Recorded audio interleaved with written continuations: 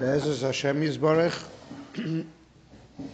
we will continue the 11th letter of the Geras HaKodesh of the Holy Letters of the Baal HaTanya. We started to learn Lihaskilcha Bina. So we started to learn yesterday, the other day, the beginning of Lihaskilcha Bina, which after all the introductions that we had, we could, Be'ezus Hashem, begin to understand the enlightenment of understanding that the Alter Rebbe is going to give us with this parak. And as we said, the beginning of enlightenment. The beginning of enlightenment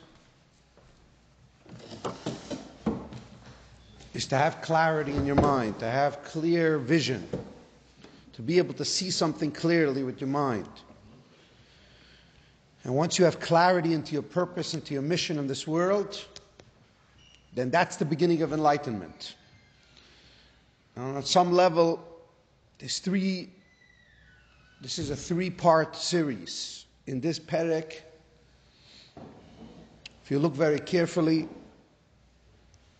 in Lihaskilcha Bina, there is three parts to this letter. There's the first two words, which is to enlighten with understanding, which, as we explained extensively, is the beginning of enlightenment. The beginning of enlightenment is to realize that either you're asleep, meaning either your mind is shut off, either your vision, your comprehension, your clarity is shut off, which means when you wake up, you're still sleepwalking, and then you live most of your life like that, or you have the purpose of your life, you have the mission of your life in front of you. You have vision in front of you. You have the Torah. You know what the purpose of your life is. So that's Lihaskilcha Bina, meaning in essence, the Nekudas HaChochma, the main point of this letter is that the deepest, most profoundest sense of enlightenment that I'm going to give you is to understand that all of enlightenment, becoming a tzaddik, becoming an enlightened person, being a person that's able to eliminate suffering from his life, eliminate pain, eliminate enslavement, addictions, eliminate attachment,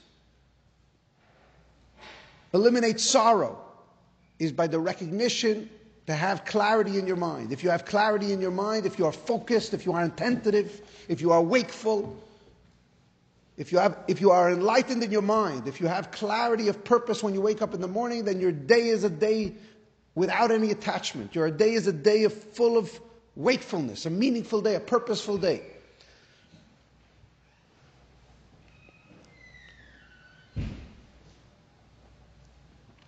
Now the Alter Rebbe is going to explain, enlightened with understanding is not enough. Just for me to tell you that you have to understand the concept is not enough. He's going to afterwards start 3 lines, which he's going to lay down the foundation of this perek. And then afterwards, he's going to go very deep into it, where a person can make it real in his own life. And that's the journey that we're going to go on together. And how he starts out and he says, Lihaskilcha Bina, to enlighten you with understanding. And as we said, that the person wrote to him that he had some horrifying circumstances, some tremendous pain that he went through. And this pain caused this person to write to the Alter Rebbe that he's suffering. And he was complaining to the Alter Rebbe about how terrible his circumstances is. And the Alter Rebbe explained to him, he wrote back to him, Ki lo yizu haderech yishkon oir Hashem liyos chofetz b'chayi b'sorim u'bonei u'mezoyne. That not by this path will the light of God dwell within you, by desiring the life of the flesh, by desiring children, and by desiring sustenance. Now this is one of the most deepest, profoundest concepts, and most of the Hagdama that we gave in the beginning to understand the depth of this perek is to understand this line.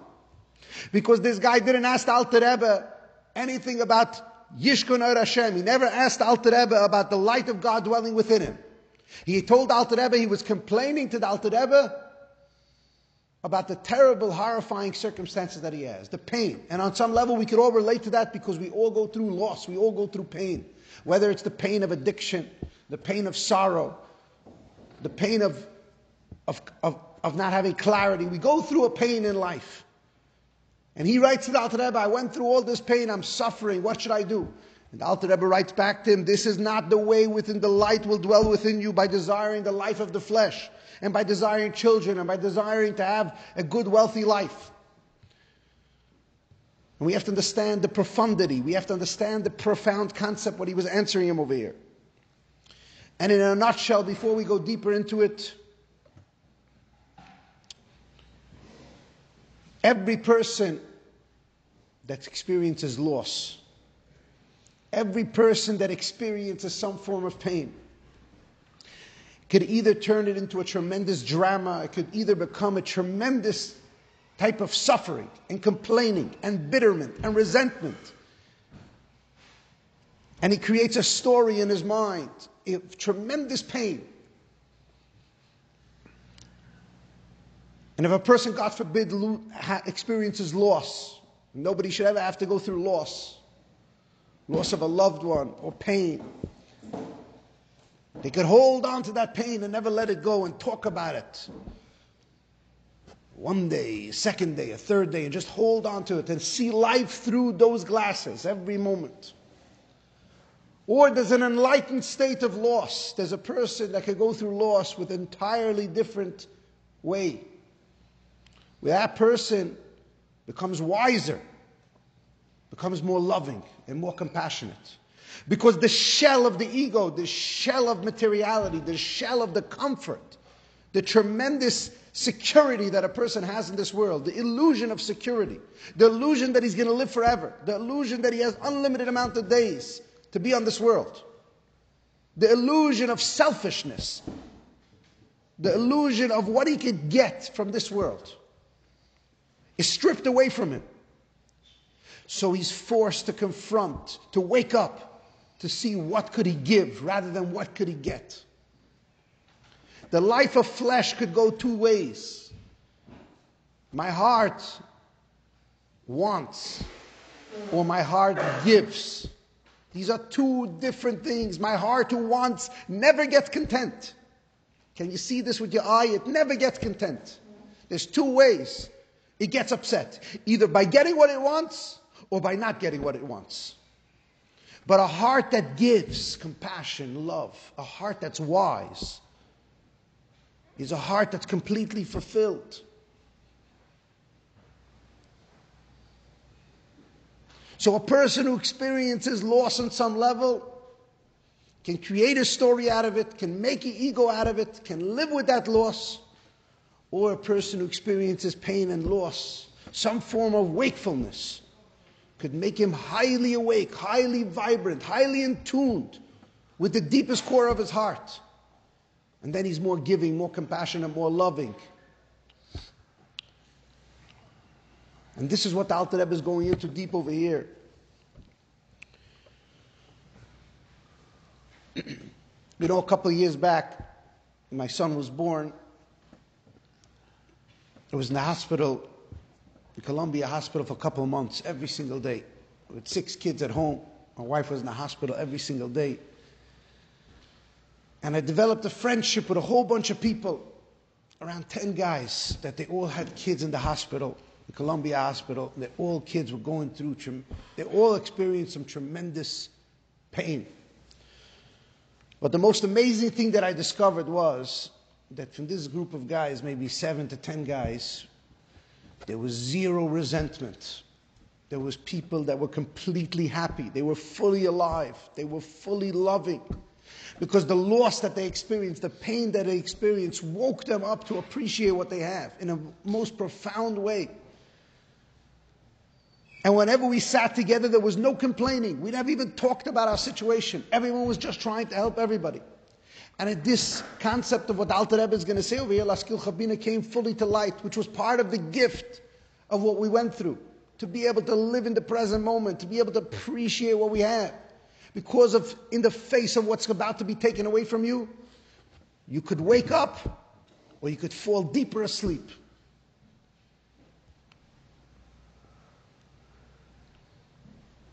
And essentially, my father told me the same thing when I was a little boy. My father told me that he chose Nusach Hari as his siddur to daven when he was 10 years old. And he chose the Lubavitcher Rebbe to be his Rebbe when he was 10 years old. And he chose the life that he was going to live when he was 10 years old.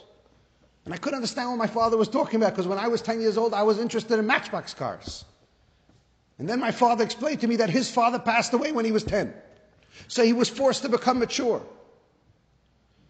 But I cannot begin to describe to you what type of father I had as a kid.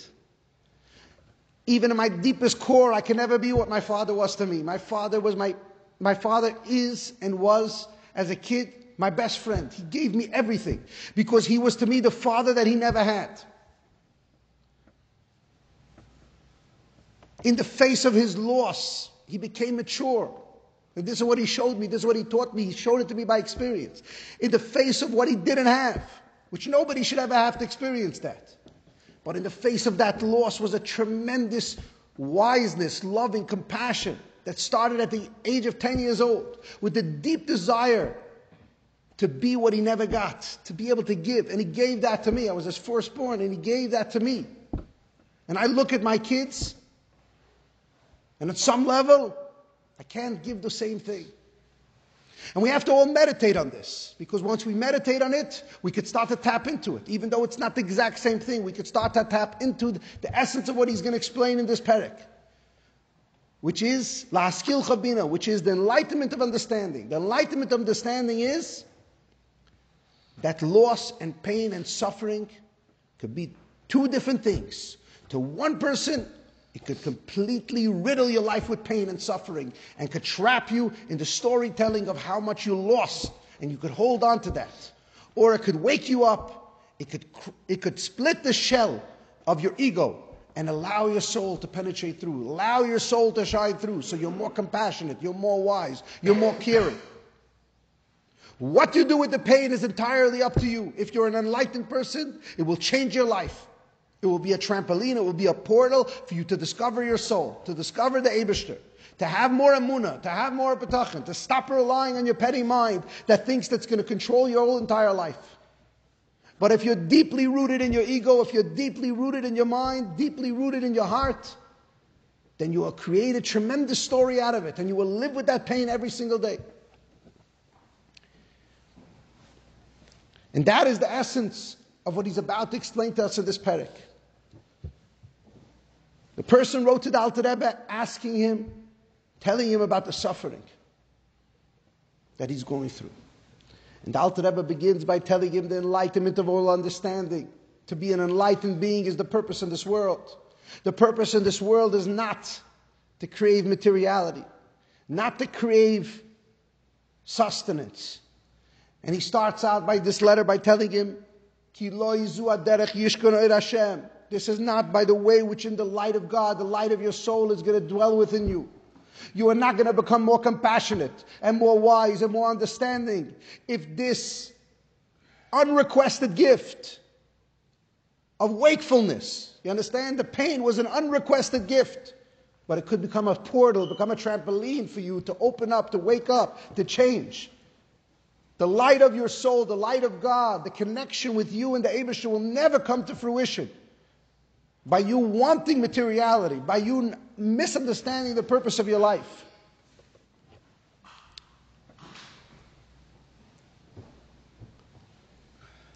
And over here, the Alter Rebbe assumes that the person reading this perek understands, knows the Yesod of Tanya.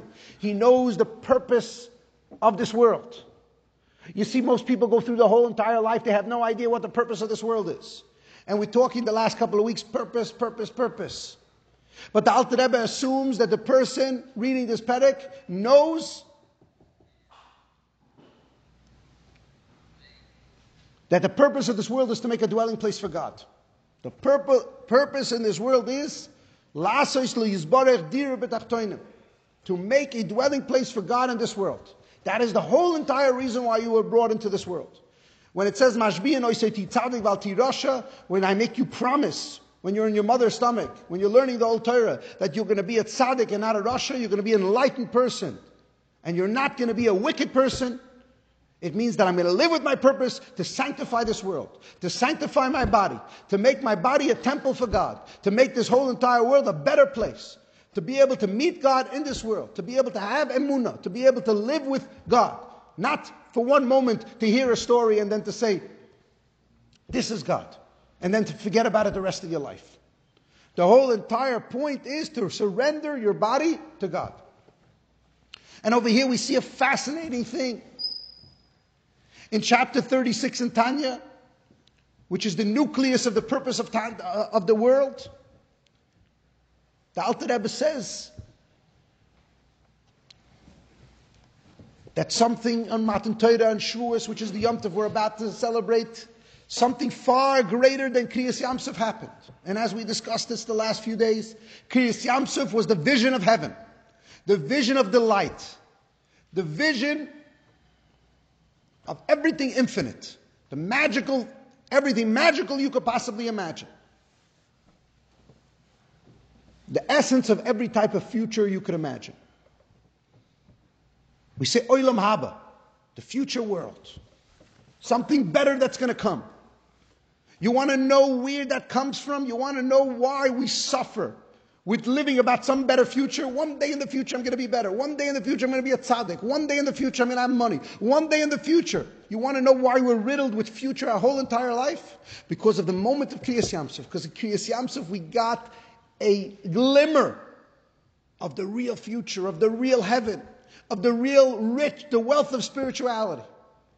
And that, when it falls into this world, becomes corrupted with addiction, with highs. Why? Because any addiction that you ever had, any pleasure that you ever had, that moment of pleasure was a spiritual thing. You touched a drop of heaven. You touched a tiny little glimmer of what you saw in Kriyas Yamsuf, which is heaven. And that's why we said all the pleasures of this world, of 90 years, if you take every pleasure, it doesn't even come to 1 minute, 1 moment of the pleasure of the heaven, of the pleasure that a person will get in heaven. It's something we can't even imagine. So the moment you became enlightened in your mind, or the moment that you experienced any type of pleasure, pleasure from music, pleasure from seeing the most beautiful sceneries in the world, pleasure from eating, any pleasure you would imagine, all of those moments together pale in comparison to the kingdom of heaven. It pales in comparison to the future, to the heavens. It pales in comparison. But all of that was revealed in Kriyas Yamsuf. Olam Haba, the future, what a person gets after 120, the pleasure that they get from just witnessing that. And that's all future. That's why they said, Oz Yashir, Oz, then we will sing. Because they saw the kingdom of heaven. And they witnessed it on this world. And then it was taken away from them. But then they came to Matan Torah and they got something far greater. Not only did the kingdom of heaven come down on this world, over the Kriyas Yamsuf, they saw the future. But then they saw that the future is now. And everything you think of about the future is right this moment. For one moment in time, Matan Torah was the purpose of their life. Do you know what happened, Matan Torah? God came down into this world with the kingdom of heaven. And the whole entire world screamed out, I am God. Einod Movade. There was nothing else but God. Now why do we chazit this again? Because this is so important to understand, so important to see what happened. The whole entire world, you saw the pulsing, vibrating thoroughness, fullness of life, of the essence of my soul. Where is the soul of God? Where is the soul of all the souls? Where is the being, the super being, the one who created everything, the one who's behind the mask, even in the kingdom of heaven? Where is that revealed? Right over here. And for one moment, Parcha Nishmasim, every soul expired. When Hashem said, Anoichi Hashem Alikecha, the first of the Aseres HaDibros, when Hashem said that, everybody expired. Everything expired. Nobody was able to handle that. But for one moment in time before they expired, they witnessed what this means. That every single thing that you see, every wall, every mineral object, every vegetable, every animal, every single thing in this world is filled with the presence of God. And even the kingdom of heaven pales in comparison to that. So in this world, we could hold on to God. In this world, we could see the Eibishter. But that experience for one moment was too great. And the Jews were shown that if they had that experience for more than a second, they would expire. But they got the truth of all humanity in one moment. They got the truth of all humanity, which is that the Yidden and the Eibishter are one. And then Moshe Rabbeinu told them, he's going to go up for 40 days and he's going to bring them down the Luchos. He's going to bring them down the Luchos. The Luchos is the Torah. The Luchos is, there's going to be some spiritual Luchos, diamond rocks that are going to come down with the tremendous revelation that are going to give us our guide for life, how we can live with that. And there was a miscommunication, a misunderstanding. And we're going to go deeper into it tomorrow, but just the beginning to understand this. They saw the depth of the animal. They saw the depth of the materiality of this world. They saw that the materiality could hold God. So what did they do? They celebrated this. They made an egel. They celebrated the materiality. They saw that Hashem wanted to get married to the Jewish people. So they misunderstood the essence of materiality. They celebrated materiality. Because Hashem was showing them that I could only dwell in this world. I could only dwell in you. I could only dwell in your ego. I could only dwell in your body. I could only dwell in this world. This world is the body for where I could dwell. I make my stand over here. The Eibusher said, I want to be revealed over here. I want to be married to you, to the Yidden. So the Yidden, out of a tremendous misunderstanding, because they didn't realize that the guide to make that happen comes from Hashem, from the Chassan. From that tremendous misunderstanding, they created an egel. And we're going to understand what that means as we go deeper into it, but let's give a metaphor. A husband and wife, they go out and they meet each other, they just fall in love and they decide they want to marry each other. And they get ready for the wedding. Do you know what happens at that wedding? The kala, the bride, puts on the most beautiful kala gown. And the chassan puts on the most beautiful clothing. And everyone comes to have this tremendous joy. But did anybody ever ask themselves the question, if the purpose of this marriage is to be married, why doesn't the kala wear the wedding gown her whole entire life? And why does the chassan not wear his uniform his whole entire life? Why after the wedding is it all over?